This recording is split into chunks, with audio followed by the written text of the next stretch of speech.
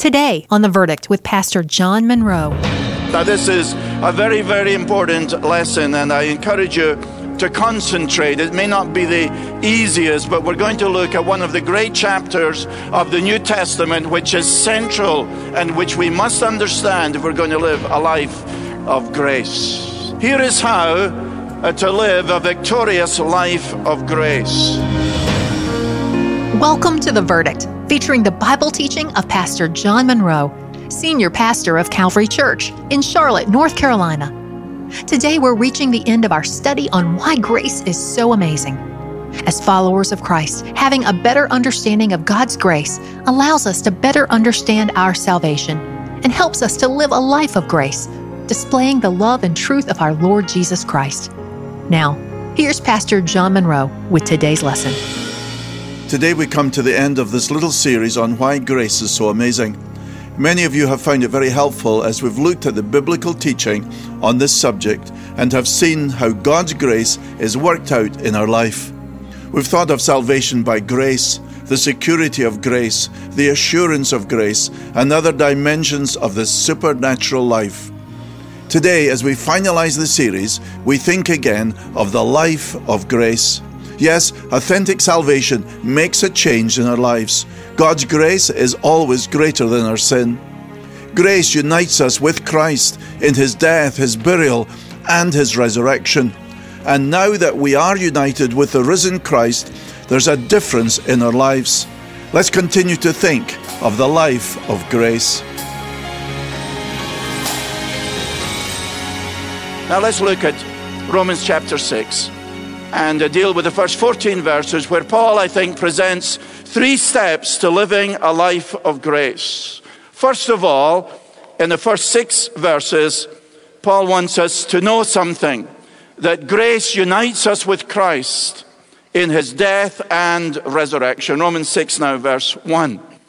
What shall we say then? Are we to continue in sin that grace may abound? By no means. How can we who died to sin still live in it? Do you not know that all of us who have been baptized into Christ Jesus were baptized into His death? We were buried therefore with Him by baptism into death, in order that just as Christ was raised from the dead by the glory of the Father, we too might walk in newness of life.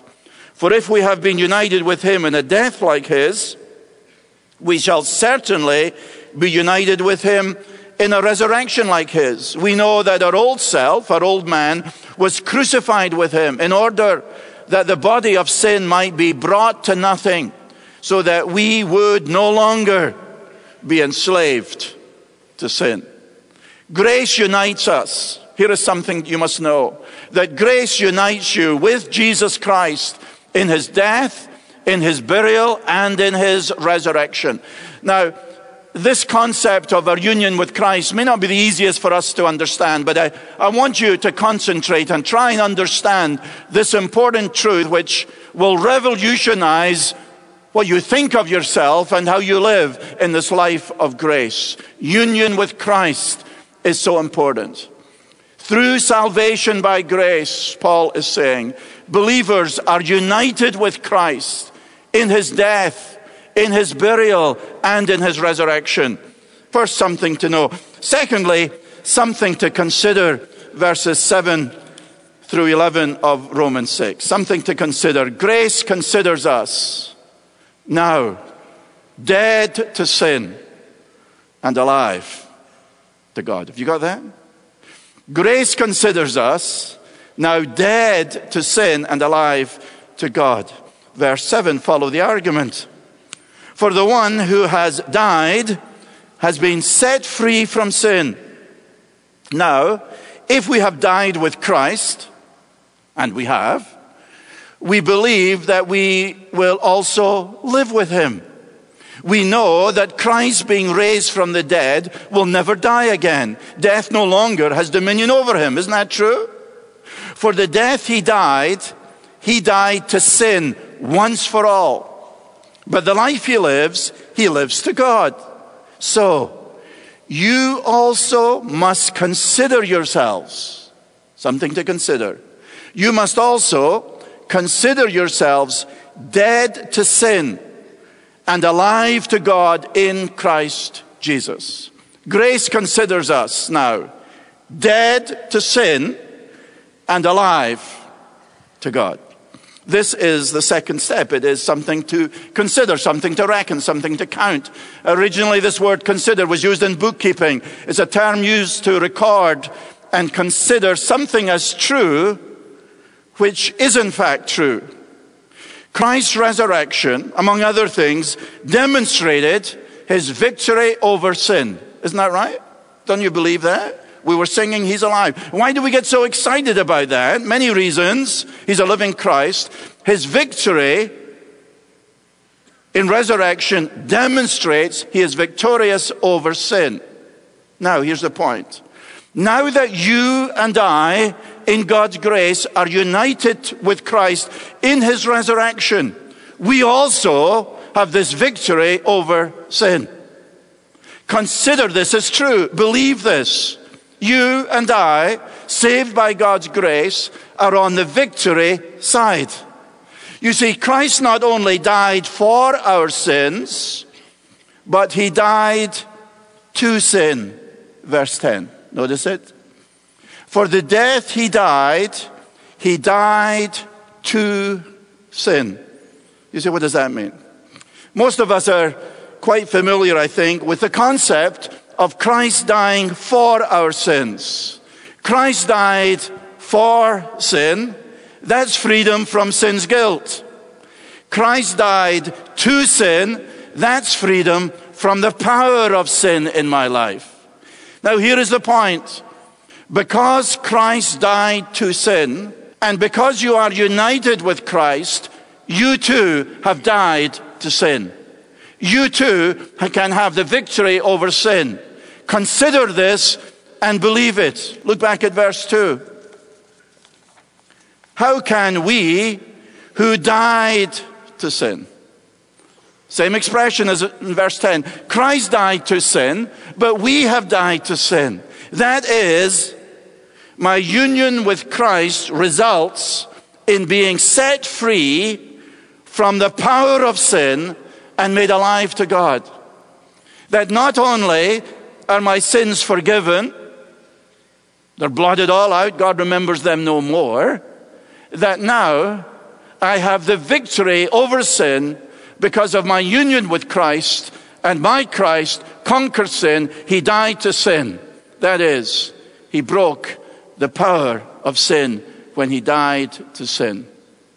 And through your union with Christ, you too have died to sin in the sense that the power, the tyranny, the dominion of sin over you, over your life has been broken. You say, well, I still feel the pressure of sin. Of course you do. Oh, sin is still alive. Sin is not eradicated in the life of the believer, but sin, here's the point, sin's power over us is broken. Those saved by God's grace no longer live in the realm of sin. We have changed kingdoms. There is a change of powers. We have changed sides. Now, says Paul, consider this as true in your life. Let me illustrate it in this way. Imagine if I came urging all of you to go back to the reign and rule of Her Majesty Queen Elizabeth II. After questioning my sanity, you would say something like this. We can't go back to Britain's monarch. You would remind me that some years ago, you won the War of Independence, that you are on the winning side, and that you're now under a different rule, a different authority. You would say a better power, American power, and to go back to the old reign and the old rule, and in a sense the old slavery, is inconceivable. Do you get the point? When sin, as it does, and tries to take over your life, it's very insistent, isn't it? It flies into your life quite frequently, doesn't it? And its demands seem to be very insatiable, and it perhaps even tells you that you can't get rid of it, that it is the master. What are you to say? you are to say, praise God, to sin. You are no longer my king. You are no longer my master. It's inconceivable that I would go back to the tyranny of sin. Now I am united with Christ. I can never go back and live under the reign and the rule and the bondage and the slavery of sin. Why would I do that when I've experienced the freedom of the life of Christ and the life of grace as I live in the newness of life? I find that a lot of Christians haven't understood this. Let me tell you, sin is no longer your master. Christ has freed you from the power of sin. Believe it. It is true. If you choose, you can go back to the old sinful life. And some of you are right there today. You can go back to the pride, to the greed, to the selfishness, to the drugs, to the booze, to the immorality, to the lust, to the anger, to the bitterness of sin. And you know too well the havoc that has caused in your life and in the life of others close to you. But you are freed from sin. Therefore, don't go on living as if you are still under the mastery, under the tyranny of sin. The power of sin in your life, we could say, has been unplugged. Why on earth would you plug it back in? It's inconceivable that you would go back living in sin. On the cross, our Lord Jesus Christ won the battle, won the war of independence. And in his grace, we are on the victory side. Now, says Paul, live the life of grace, the life of freedom, not of sin. Sin's reign as a tyrant king, and it is a tyrant, isn't it, has ended in the Christian life. Sin is not eradicated, no. We have died to sin, but sin has not died to us. It's still there. But by faith, consider that you are truly dead to sin and alive to God. Believe it. Act on it. Don't go back to the old life. Don't go back to sin and guilt and shame and bondage and slavery. It was January 1st, 1863, when President Abraham Lincoln issued the Emancipation Proclamation to end slavery in this country.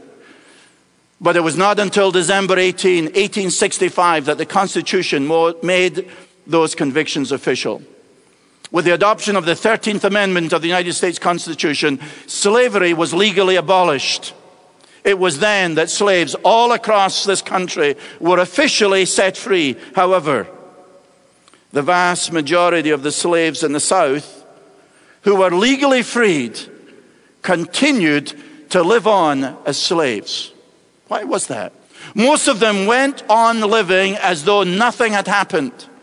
In the context of hard-earned freedom, many slaves chose to remain a slave. And of course, that's the way that many of the plantation owners wanted. They maintained the age-old philosophy, keep him ignorant and you keep him in the fields. How tragic. People were free, but many still thought of themselves as slaves and acted as if they were slaves. And that's exactly what sin, like the old plantation master, wants you to be. Sin wants you to think that it still is the master. And sin wants you to think that it's so strong that you will never ever escape from its power and its tyranny. But brother, sister, you are free. You are free in Christ. Paul says in Galatians, that wonderful epistle of Christian freedom, for freedom Christ set us free. Stand firm, therefore, and do not submit again to a yoke of slavery. Brother, sister, you know what it was before you came to Christ.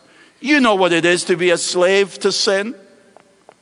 Try as you might, you couldn't free yourself from its insatiable demands, from its insistent voices, and how it destroyed you. But now, through grace, You're delivered. You're united with Christ. Don't go back. Don't go back to the old slavery of sin. Live a life of grace. Something to know? Know that you're united with Christ. Something to consider?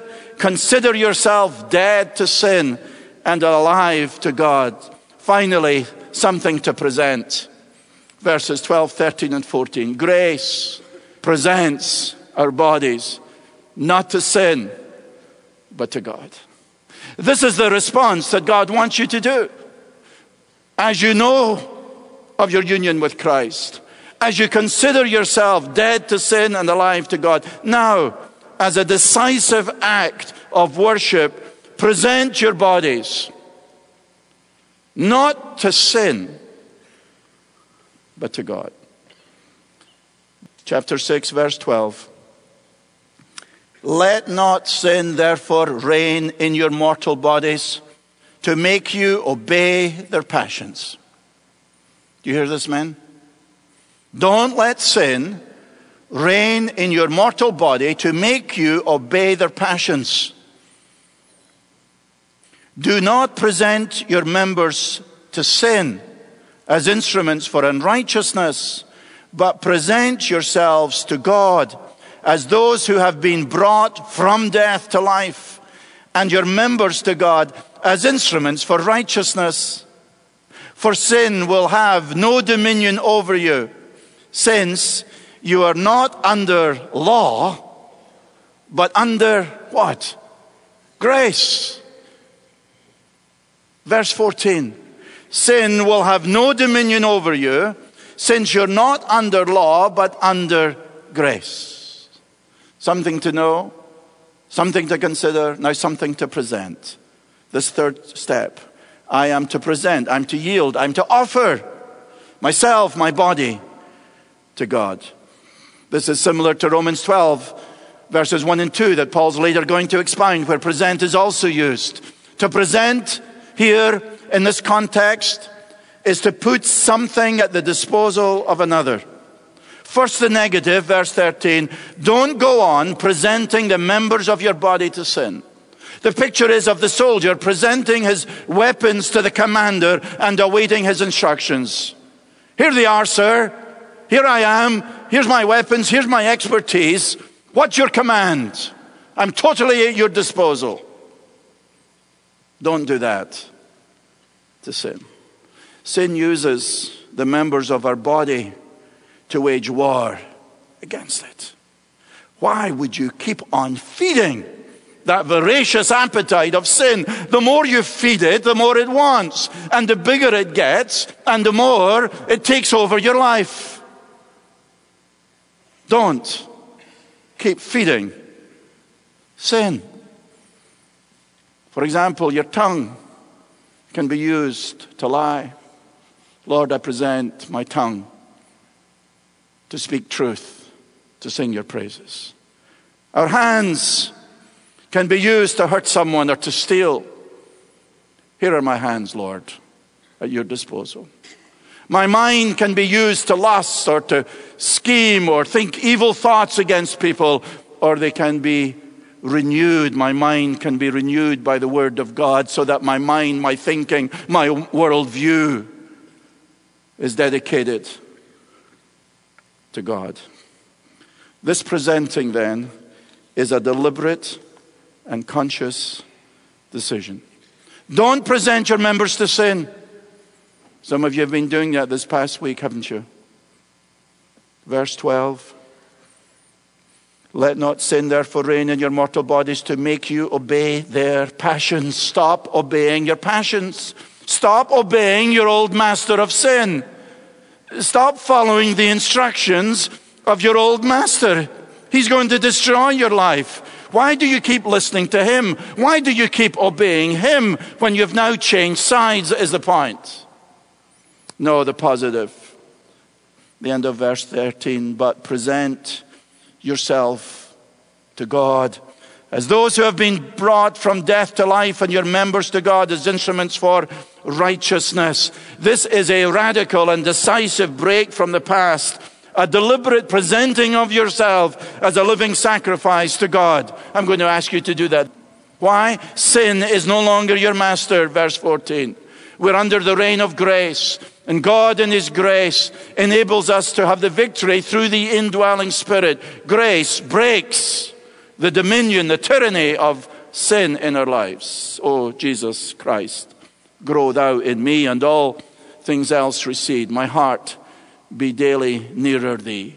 From sin be daily freed. The power, the reign of sin in the Christian's life has been broken. Stop seeing yourself as someone who has to sin. Stop choosing sin. Stop obeying sin. Stop saying, well, I have this addiction. This is how things will always be in my life. That's the language of a defeatist person. That's the language of a slave. You've been freed. You have a new master who created you not to hand over your body to sin, but to present everything you are and have to be used for the glory of God. For sin will have no dominion over you, verse 14. Since you're not under law, but under grace. Chuck Swindoll writes, candidly, I know of nothing that has the power to change us from within, like the freedom that comes through grace. That's it. Are you living a life of grace? A life of true freedom? To be truly free is to fulfill God's purposes for you. And the only way to be truly free is to live this life of grace. Sin is a very, very harsh tyrant in your life. Remember that Christ not only died for your sins, He has conquered sin. He's conquered the devil. He's bruised him under His feet. And He gives to those of us who in His grace are united to Him, He gives us a victorious life of grace. Freedom is not found in captivity to sin. You will know the truth, and the truth will set you free. This is the freedom of the life of grace. Free at last. And some of you brothers and sisters, for many, many years, although you have been saved by God's grace, you have not entered into the reality of the freedom of grace. Today, I say, are you united with Christ in His victory? Will you come to stand here and say, oh Lord, I present myself, not to sin, but to my God and my Savior, Jesus Christ. Presenting yourself not to sin, but to God. This is true freedom. This is the life of grace. This is The Verdict with Pastor John Munro and a lesson titled The Life of Grace. Today's message concludes our series on the subject of why grace is so amazing. But in case you missed any part of our study, let me direct you to visit our website and listen online. It's easy. Just go to theverdict.org. And if you've been struggling with your own questions about faith, like whether or not you can lose your salvation, or how you can be certain about what you believe, you'll want a copy of John's free booklet titled Eternal Security, Finding Certainty in a Chaotic World. Request your free copy of this special resource today by visiting our website at theverdict.org. And if you're a regular listener of The Verdict, we want to thank you for joining us. We hope the teaching and resources have blessed you. And we want to invite you to help us reach new listeners during this special time of year by supporting The Verdict with a financial gift. Your generous contributions at the end of the year will help us continue broadcasting the truth of God's Word to your neighbors, your community, and all around the world in 2024. To partner with us today, just go to theverdict.org or call us at 833-551-2231. And don't forget to subscribe to The Verdict Podcast, featuring John's weekly podcast exclusive called Avizandum. You'll find us on your podcast app listed as The Verdict with Pastor John Munro. Now, here's John. Well, what's your verdict? On this last broadcast of this series on why grace is so amazing, my prayer is that everyone listening has truly been saved by grace. For by grace you have been saved through faith. And this is not your own doing. It is the gift of God, not a result of works, so that no one may boast. So all of the work of salvation has been accomplished in and through our Lord Jesus Christ. Receive as a gift of grace His eternal life. Place your trust in Him today. Thanks for joining us today on The Verdict. I'm Michelle Davies. Today's program with Pastor John Munro was produced and sponsored by Calvary Church in Charlotte, North Carolina.